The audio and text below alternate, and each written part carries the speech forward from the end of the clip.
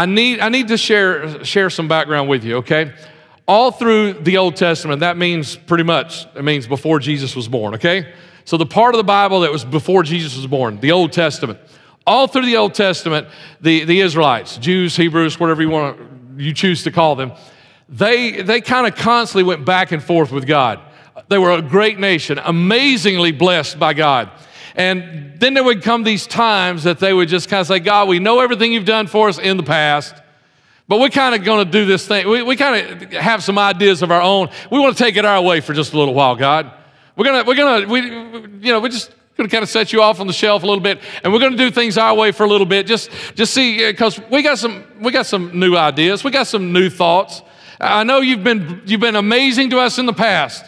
I know the history has really been great, but God, we just want to do it our way for a little while. That was the nation that said that. Does that sound familiar today, thinking around, that maybe God will do it our way for a little while? The Jews did this over and over and over before Jesus came to the earth in human form. I mean, they did it over and over in the Old Testament. And today, I want to preach to you about one specific instance where he did this. It's where they ignored him and they turned their back on him. And now, a lot of people, they look at this and they say, well, God was judging them because they turned their back on him. But you need to look at it a little bit different way. It's like it is really hard for you to ask someone for a favor that you've been ignoring, And when you've been ignoring God, it's kind of hard for you to just show up and start asking for favors. Think about that friend that you got, that has been, calling you and texting you and emailing you and Facebook messaging you and all that, and you've been ignoring them, right? And you ignore them for 5, and they just keep on.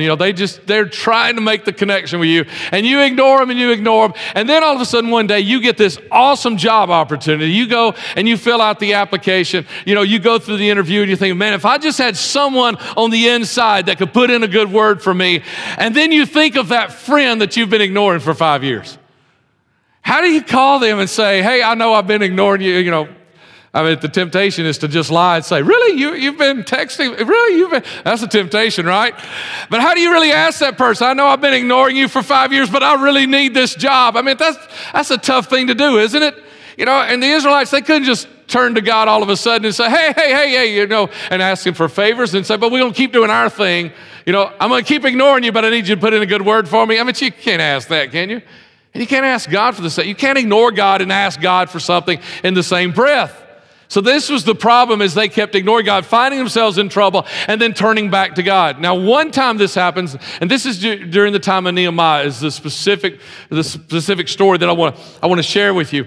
One time this happens, and the Babylonians, this is the Babylonian Empire, they pretty much run over most of the known world at that time and established their empire. They also come into Israel. They destroy Jerusalem, the capital city. They kind of take all the choice people away. You've heard of Daniel, Shadrach, Meshach, and Abednego. If you heard those names before, they took them away, took them to Babylon. So during this time, they did all this. And then 70 years later, and God said, this is what I'm going to do. I'm going to bring somebody else in. And 70 years later, the Medo-Persian Empire comes in. Now, some of you, if you can think back far enough, some of us may be struggling with that, but think back all the way back to high school. You've heard some of this, right? Babylonian Empire, the Medo-Persians, you've heard some of those things. And so God brings them in, and when he does, Cyrus, the first king, he declares that the Jews can now go back to Jerusalem. They can go back and rebuild their city. And so they go back and rebuild it, but it's not without opposition. They're rebuilding their city, but there's still a lot of things that aren't right yet. They're rebuilding the temple, but there's still some things that aren't done. And this is where the story picks up in the book of Nehemiah, chapter 1. Nehemiah has a couple of friends, and Nehemiah is living in Susa, okay? That's the capital, or Shushan, that's the capital of the Persian Empire. That's where he's living. And he's got a couple of friends that have gone back to Jerusalem. They've come back. And so he asked them, right there in the very first 3 verses of the book of Nehemiah, this is where it starts. He says, tell me what it's like in Jerusalem. And see, he said, they told me, this is verse 3, the survivors of the captivity there in the province. So they're talking about the Jews that have survived through the Babylonian captivity. Now the Persians are in charge. And those that have survived through this, they're living in great distress and shame. Furthermore, the Jerusalem wall remains broken down and its gates have been burned by fire. I want every one of you right now to do something. I want you to just follow me in this, if you will. I want you to think of some place in your life that fits that description right there. That even though, like Moses, maybe you've begun to turn around and come back, and God's letting you come back to your place of purpose, of destiny. But there's still some places in your life that are just like this. I want you to think about what those things are. Because I believe God. I want God to do something amazing in your life today. And you know where He's going to do it? He's going to do it in this place. I want you to think about that place that's distress. You know what distress is, right? I mean, look at the last half of that word right there. Stress. Anybody know what stress? Anybody got stress today? We know what stress is, right? And be under stress means to be distressed. How many? Some of you got one of those places you can write that down. It just means to be in trouble, have trouble in your life. Do you have a place like that? I want you to think about that. I want you. Is that your place? Is that? And I know some people say, well, my life's going pretty good. I don't really have a lot of problems. You've got some place in your life that's not 100%. You've got some place in your life that could be better. You've got some place in who you are that God can do something, that you need something better. And I want you to think about what that is. And I want you to name it. I want you to name it. That it fits this description up here. I want you to name it. You don't have to say it out loud. I just want you to name it in your own heart right now. That this is the place that is distressed. Or it says that they were also in shame. And what this meant was, that they were ashamed of their city, that they were building their houses yet all around them. But they were living in the destruction of the last army that came through and destroyed everything. They were living in that. They were kind of ashamed. I mean, if you're a native Birmingham resident like I am, grew up in Jefferson County and all that, and sometimes you drive through an area and you think, I wish they'd clean that up. Anybody, you know what I'm talking about? You kind of ashamed just a little bit, At my house, let me just tell you about how things happen at my house.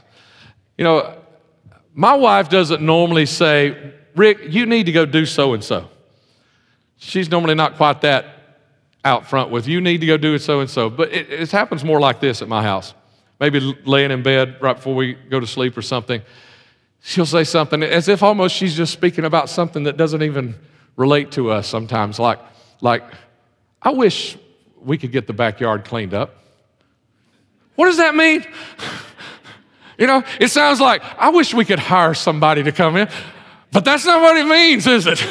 That's not what it means. I mean, that's kind of, I wish we could get the backyard cleaned up, I mean, that was a specific one from just a few weeks ago, okay? And normally it's more like that. So we've been together 36 and a half years. So, she's kind of figured me out a little bit. But so it's normally something like that. But then after a while, if I don't, even if I get the message, but I don't follow through, after a while it becomes more like, I'm really ashamed of how our backyard looks. And so what she's saying is, I don't like the people to see this or whatever. I've got a project going on, or I've got something halfway done or something like that. Need to clean this up. And finally it becomes, I'm ashamed. It's like, we don't want the neighbors looking at that and thinking that and what they're thinking. This is where the Israelites were. They were building their house, but everything around them was, shame. When people drove by, when people were on their way by to some other place and they came by Jerusalem and saw that, the people in Jerusalem were ashamed. You know why? Because this was the promised land. This was the holy city of Israel. It was Jerusalem, and they were ashamed that it was in such state. Is that maybe where your place is that you need to write down, think about it? It's because there's some stuff, there's some stuff I'm ashamed of. I'm forgiven. I'm saved. I've asked God to forgive me, and I need to share my story, but there's just so much I can't even. There's shame that is there. Is that where you are? Or maybe broken down. The walls are broken down. Maybe that's you. It's the walls are broken down. Things are broken. You know what broken means, don't you? You got broken in your life. You got broken in your home. You got broken in your marriage. You got broken in your finances. You have broken in your career. You have broken in your education. You thought you were doing this, and now it's going this way. You have broken in some part of your life. The walls were broken down. Not just broken, but broken down. Broken and broken down. The walls were broken down. And what are the walls? The walls are our place of security, right? For them it was a place of security. And their security was gone. Jimmy Evans, he says that the number one need of a wife is security. If that's true, that means half of you are relating to this right here. You're thinking, yeah, that's an area of my life. I need God to help me with it, and we need some more security. But a lot of you, we've got some men here also that some of you, it's your job. You've worked for years in one company, and now all of a sudden things are changing, and some of you have been let go, and some of you are having your job changed so much you're thinking you're going to have to make a change. And so it's like, security, where is it? And it's not just security. The walls are also, like the walls are like the defining area of the city. It identifies who the city is, where it starts, where it ends.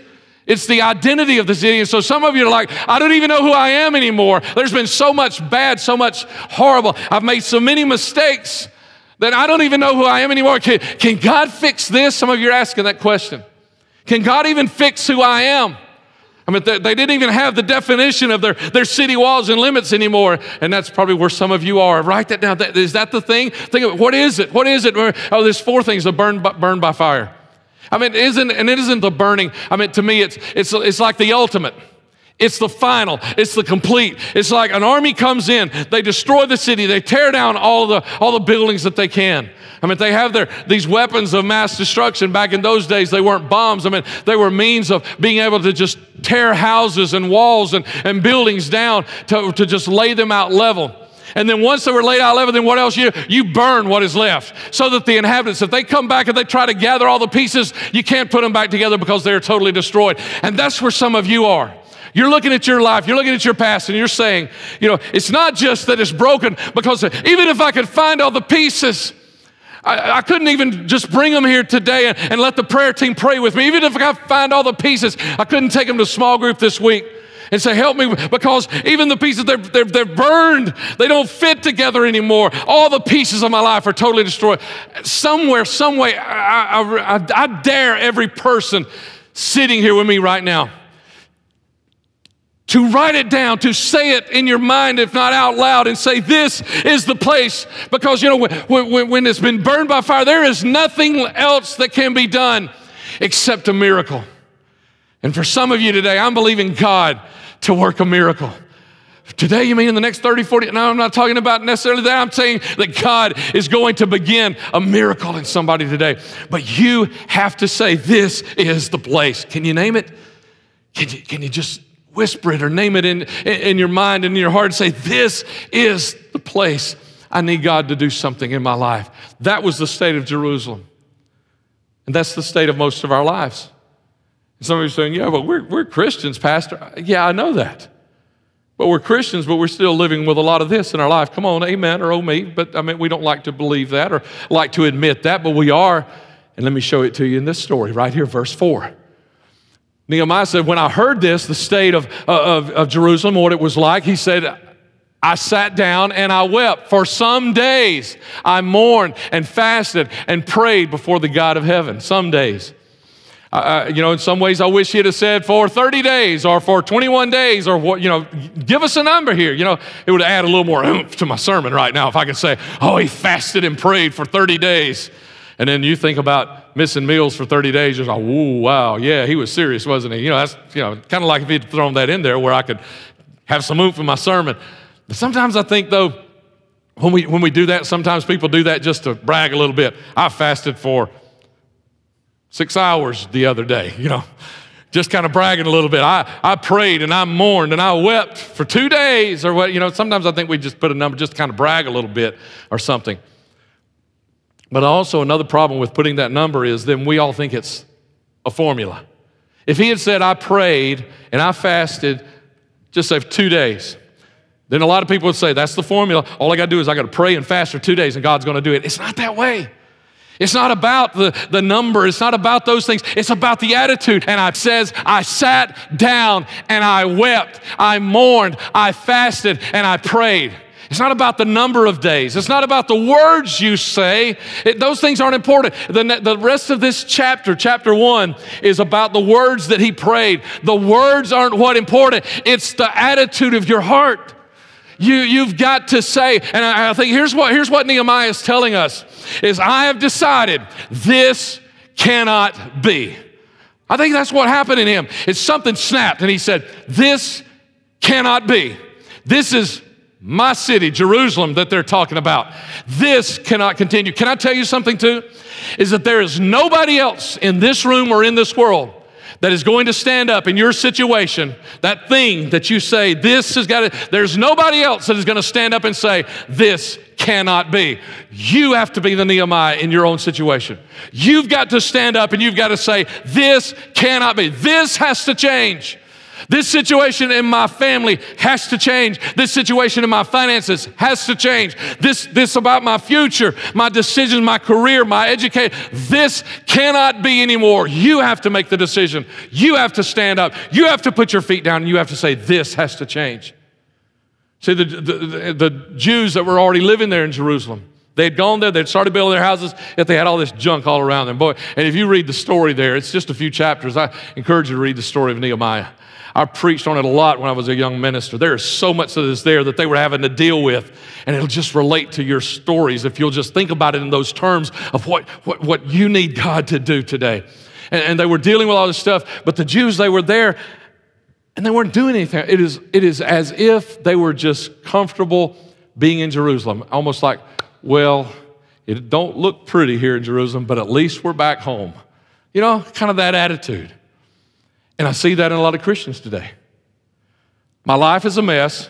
My marriage is falling apart. My finances are horrible, but at least I'm in church today. I am glad you're in church today. But Jesus Christ did not die just to redeem your future. He died to restore who you are. And He doesn't just want you in church today. He wants you in church today. He wants you as the church today. And He wants to restore. And that's really what redeem means. He wants to redeem all of it, but I think we understand it better with this word restore. Jesus Christ wants to restore all of that has been destroyed in your life. All that stuff that you're hearing the enemies of who you are yell and scream into your mind. It can never be. Who you were, that's yesterday. It can never be again. It's been destroyed. It's been broken down. It's shameful. And it's been burned. It can never be. But Jesus Christ died to restore all of that. And it may not look exactly like it was. No, it's going to look better. It's going to look better. It's going to look better. Oh, man, I want to jump over there somewhere else, but let me just tell you, it's going to look better. And if you need the scripture, I'll give it to you after service, okay? But let me not chase too many rabbits here. Let me tell you how it's going to look better. It's because God's already got it all, okay? He can make it look better. Let me show you. Y'all heard of 1 Chronicles chapter 29, verse 11, 29:11. Let's read that one, but let's read verse 10 and verse 12 to give you the full context of everything it is saying, okay? 1 Chronicles 29, verse 10, 11, and 12. Now this is David praying there at the temple before all the assembly. Now this happened hundreds of years, okay, before the story we're in right now, okay? I want you to see what David is saying hundreds of years before the story of Nehemiah. David praised the Lord in the presence of the whole assembly, saying, praise be to you, Lord, the God of our father Israel, from everlasting to everlasting. Yours, Lord. You need to get those two words right there. Yours, Lord. What he is about to say, he is going to attribute to God. He's going to say, it is yours, Lord. Yours, Lord, is the greatness and the power and the glory and the majesty and the splendor. For everything in heaven and earth is yours. Yours, Lord, is the kingdom. You are exalted as head over all. Wealth and honor come from you. You are the ruler of all things. In your hands are strength and power to exalt and give strength to all. And here's where we get our thought as 29:11, that God is sovereign over everything because he owns it all, because he rules over all of it. You see, here's the thing then that you need to get personally out of this, is that God created and still owns every resource you will ever need in your life. He created it, and he still owns it. Because I know what we think is, it's because when I tell people, I say, well, he owns all the money in the world. I think, no, that's in other people's bank accounts. That's what people think, It's like even Christians, we kind of think that a lot. And I say, well, God owns it all. I say, well, yeah, but, they say that, God owns the cattle of 1,000 hills, and then somebody said, yeah, and then he owns the hills, and then somebody else said, yeah, and the taters under those hills, and I've heard that all of my life, but somebody else says they got their brand on the cattle.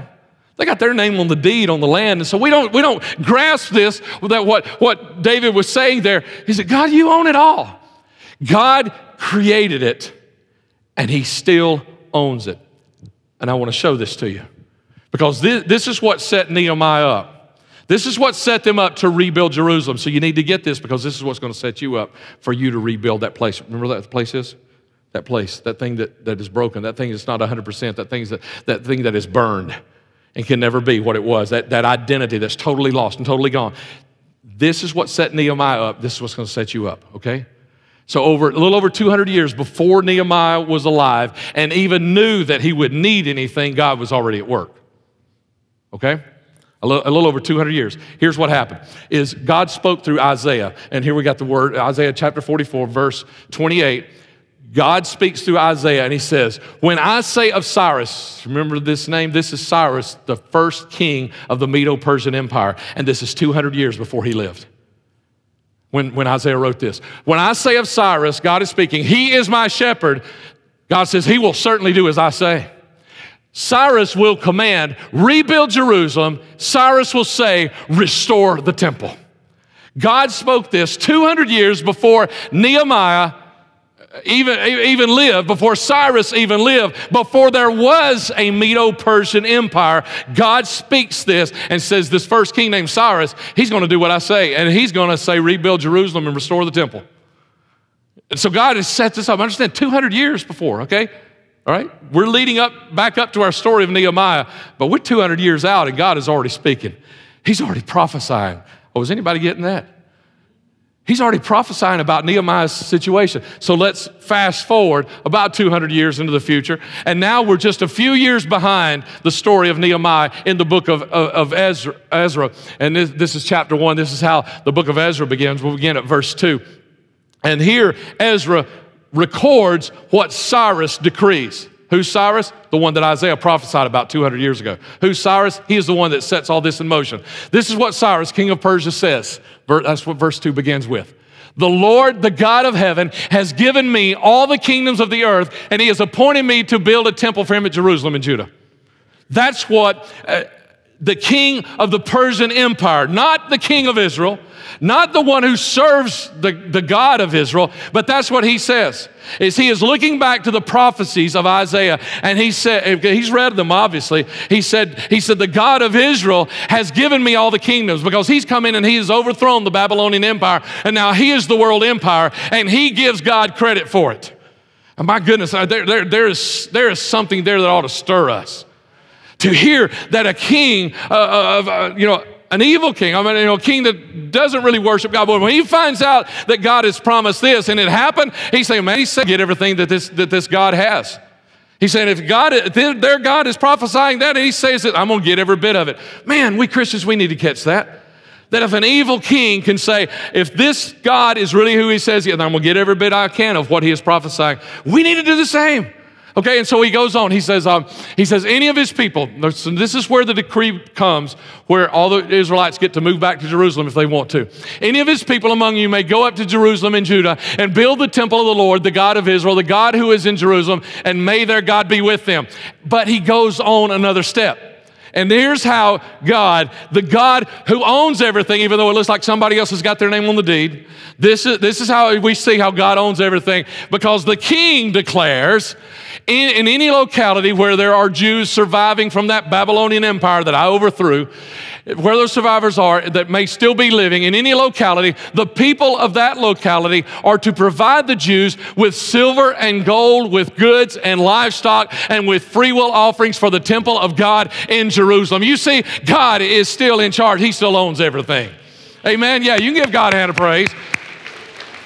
Especially if you're beginning to connect the dots for yourself. Because we're not done yet. We're not back to Nehemiah just yet. But it's already being set in place, isn't it? 200 years ago, God is prophesying how I'm going to take care of you Jews and rebuild my temple. And about 10 years before Nehemiah knows he's got to do it, God has already prophesied, or it's more than that. It's several generations of Persian rulers before Nehemiah really comes into the picture. And so now several generations, Nehemiah's working for several generations of Persian rulers from Cyrus down to Artaxerxes now.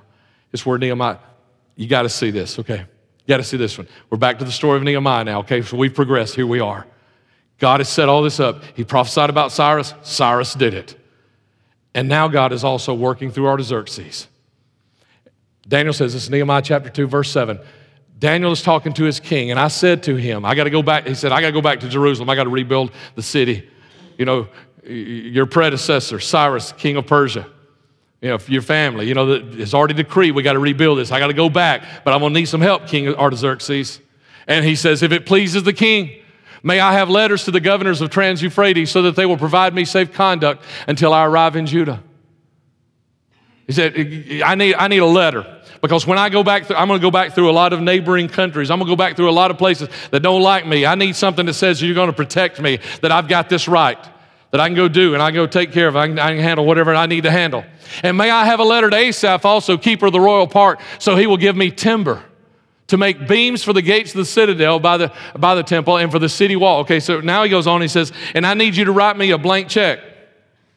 He said, I want you to tell Asaph that when I come out of your royal forest, he will give me the wood that I need to build the temple, or the walls around the temple, and to build the walls around the city, to restore the citadel.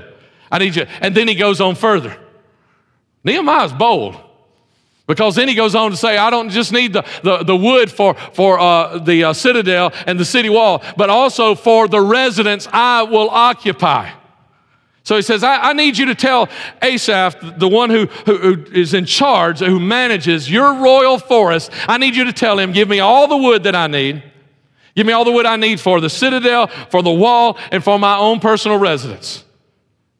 And what do you think this king's going to, can you imagine you going in tomorrow morning just to your boss, not a king, but just your boss, and saying, you know what, I need to fix some things here around the office. I need you to write me a letter that tells all the department heads, stay out of my way, I'm working on your behalf. Some of you are already smiling. Not where I work, Pastor, you don't know where I work.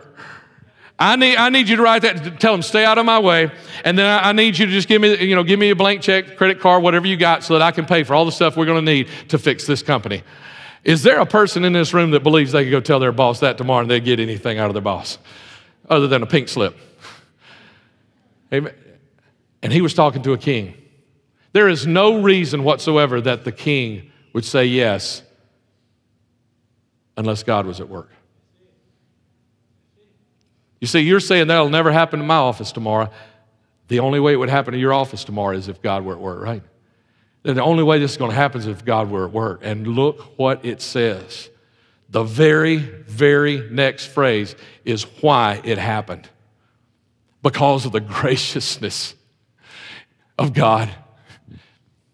It ain't going to happen because you're an awesome worker and your boss is going to say, okay, let's go back to your thing, that this is the thing in my life I need restored, I need rebuilt, I need healed, I need that restoration completed and done. It's not going to happen because of who you are, but it might happen if you'll stop ignoring him and you'll start listening to him and you'll start going his direction and allowing it. It might happen by the gracious hand of God. And Nehemiah said, because the gracious hand of my God was on me, the king granted my request. And so I went to the governors of Trans-Euphrates and I gave them the king's letters, basically saying, stay out of my way and don't you touch me because I'm working on behalf of the king. And the king had also sent army officers and cavalry with me. Now, I said in early service, I'm just a little boy at heart still. I don't know, anybody my age that you grew up on watching those old cowboy westerns or whatever, and some of them are still around, you can catch them. Those old black and whites, I've watched those reruns. Anybody? Some of you smiling and you leaning around talking to your spouse, say, yeah, I remember those or something. Okay, a few of you, whatever. You know what happens when the cavalry shows up? You hear that bugle sounding in the distance. There's the cowboy, and he's struggling and then all of a sudden you hear the bugle, and what do you know? You know it's done.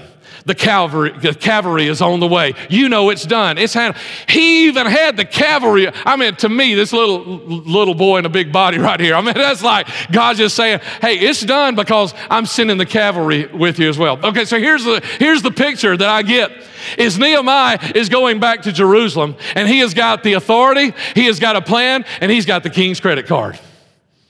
And he's going back to Jerusalem. And he's bringing it all back, and he's bringing restoration. And they're going to rebuild the city. And it's going to happen because he's got the authority, because he's got the plan, because he's got the king's credit card. And you and I serve a king with a whole lot more authority, a greater plan, and an unlimited credit limit on his credit card. You and I serve that kind of king. And because of that, we can be assured. We can be assured. And so it makes me wonder, what has God already prepared for your situation? Think about it. There was a song many, many years ago. I remember, I think first church I worked, I heard somebody sing it called, He Grew the Tree, talking about God. He grew the tree that he knew would be used to make the old rugged cross. Think about that? The old rugged cross that you and I, we look to and say that's where Jesus grew. God made sure that tree was grown. I had the thought some years ago about, David going down to the creek, and when he was going to have to fight Goliath, and he reached down and he found 5 smooth stones. How long are those, if they're smooth and they're in a creek, they've been there for a long time, right? I mean, you know anything about, nature, science and that, you know that they've been there a long time, and the water rushing over them, just knocking off those edges, knocking off those corners, making them smooth. Why? Because David needed them. Oh, maybe God didn't, but maybe God just sent an angel to last it. So make sure there's 5 smooth stones down there for David, because he's going to need them. He's going to have to keep his eye on the giant while he's picking up those stones. He can't look. He's got to find them in a hurry or what. God does those things. You want proof? I've preached it to you this morning. Go back 200 years, and before Nehemiah knew he had a problem, God had already provided the solution. You listen. Before you knew you had this problem that is in your mind today that I've asked you, I've dared you, before you knew you had the problem, God has already provided the solution. I wonder, what has God done to set you up for your victory? Can I ask you to do something with me? Would you join me at the front? If you're a first-time attender, we like to close around front with a final prayer and a final song, and we would love to have you join us. If you feel comfortable, please come and join us.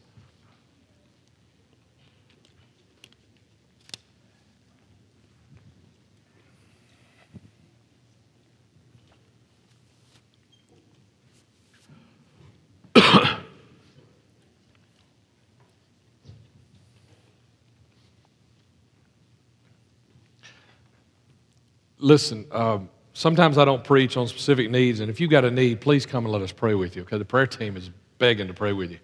I want to pray with you. Grab that scripture that says, "Where two agree concerning anything, it shall be done of my Father in heaven." We want to join together. It only takes 2. We want to join together and believe that God's going to do that for you. Wouldn't it be awesome? Here is Nehemiah coming with the authority, coming with the plan, coming with the king's credit card. Here's Nehemiah coming with all. Wouldn't it be awesome for us to be able to do that as well? You just need a letter of authority, right? You've got it. You've got it. It's called the Bible. Specifically, the part after Jesus came, what we call the New Testament. Specifically those. That Old Testament, it's got the stuff back before them, but specifically everything in that New Testament, it's ours. All those promises, can I just give you one, okay? Because all of it's there. Can I just give you one? Luke chapter 10, verse 19. I mean, this one is almost as all-encompassing as there can be. Jesus Christ says, "I have given you authority to trample on snakes and scorpions." That's not just talking about the physical ones. It's talking about spiritual snakes and scorpions, spiritual enemies. I've given you authority to trample on snakes and scorpions and to overcome all the power of the enemy. Nothing will harm you. You see that word right there at the end of the first first line next to the end right there? He says, I have given you what? Authority. You need your letter of authority like Nehemiah? You got it. It's the New Testament in Jesus Christ. It's that new covenant that I talked to you about just a few weeks ago that he bargained for at Gethsemane. That's it. You have it. You have it. And and the sad part about all those Jews in Israel is that they didn't know that God was working all this, and they're just hovered there in their little bitty houses and thinking life will never be. And that's where some of you are. And you don't realize you've got the authority. There it is. Right, and if you go to the Sundays page, I've got 2 more verses that are right there. And if those don't do it for you, then please go to the whole New Testament. Just read and find out you've been given authority. You've been given promises. You've been given the promises. You don't just have a king's authority. You have the king's authority. You have his power, and you have all the resources of the entire universe for whatever that thing is in your life that you're saying, I need this from God today. And if it's your marriage, you know what you need to do? You need to just say this. Jesus is Lord over my marriage. Jesus is Lord over my marriage. And when you go home today, I dare you, walk in the door. And if you don't say it where anybody can hear you, just say, so you and one other person can hear you, just say, Jesus is Lord over this house. Because, some of you live with your parents and your parents aren't Christians, and you might go into your home and say, well, the house belongs to them. Jesus isn't Lord over here because they're not even serving God. No, you didn't get it then. You understand. Jesus is still Lord over, it doesn't matter whose name is on the deed. Jesus is still Lord. You need to go into your house and declare today, Jesus is Lord over this house. And Jesus is Lord over your situation. Because, you know what? The devil already knows Jesus is Lord. But he thinks you don't know Jesus is Lord. So you need to let him hear you say, Jesus is Lord over this house. Jesus is Lord. Bow your head, close your eyes with me. Jesus is Lord over. Finish that sentence. Come on, say it. Jesus is Lord over. What is that thing? What is that thing that I dared you and you said, okay, this is the place of my life that's not 100%, or some of you say totally burned, or something in between, broken down or something. I'm ashamed of. This is the place. Then you need to say, Jesus is Lord over this place. If it's your marriage, say it right now. Jesus is Lord over my marriage. If it's your job, and then say, Jesus is Lord over my job. Come on, say it right now. Start declaring it. Jamie, go ahead when you can. Jesus is Lord.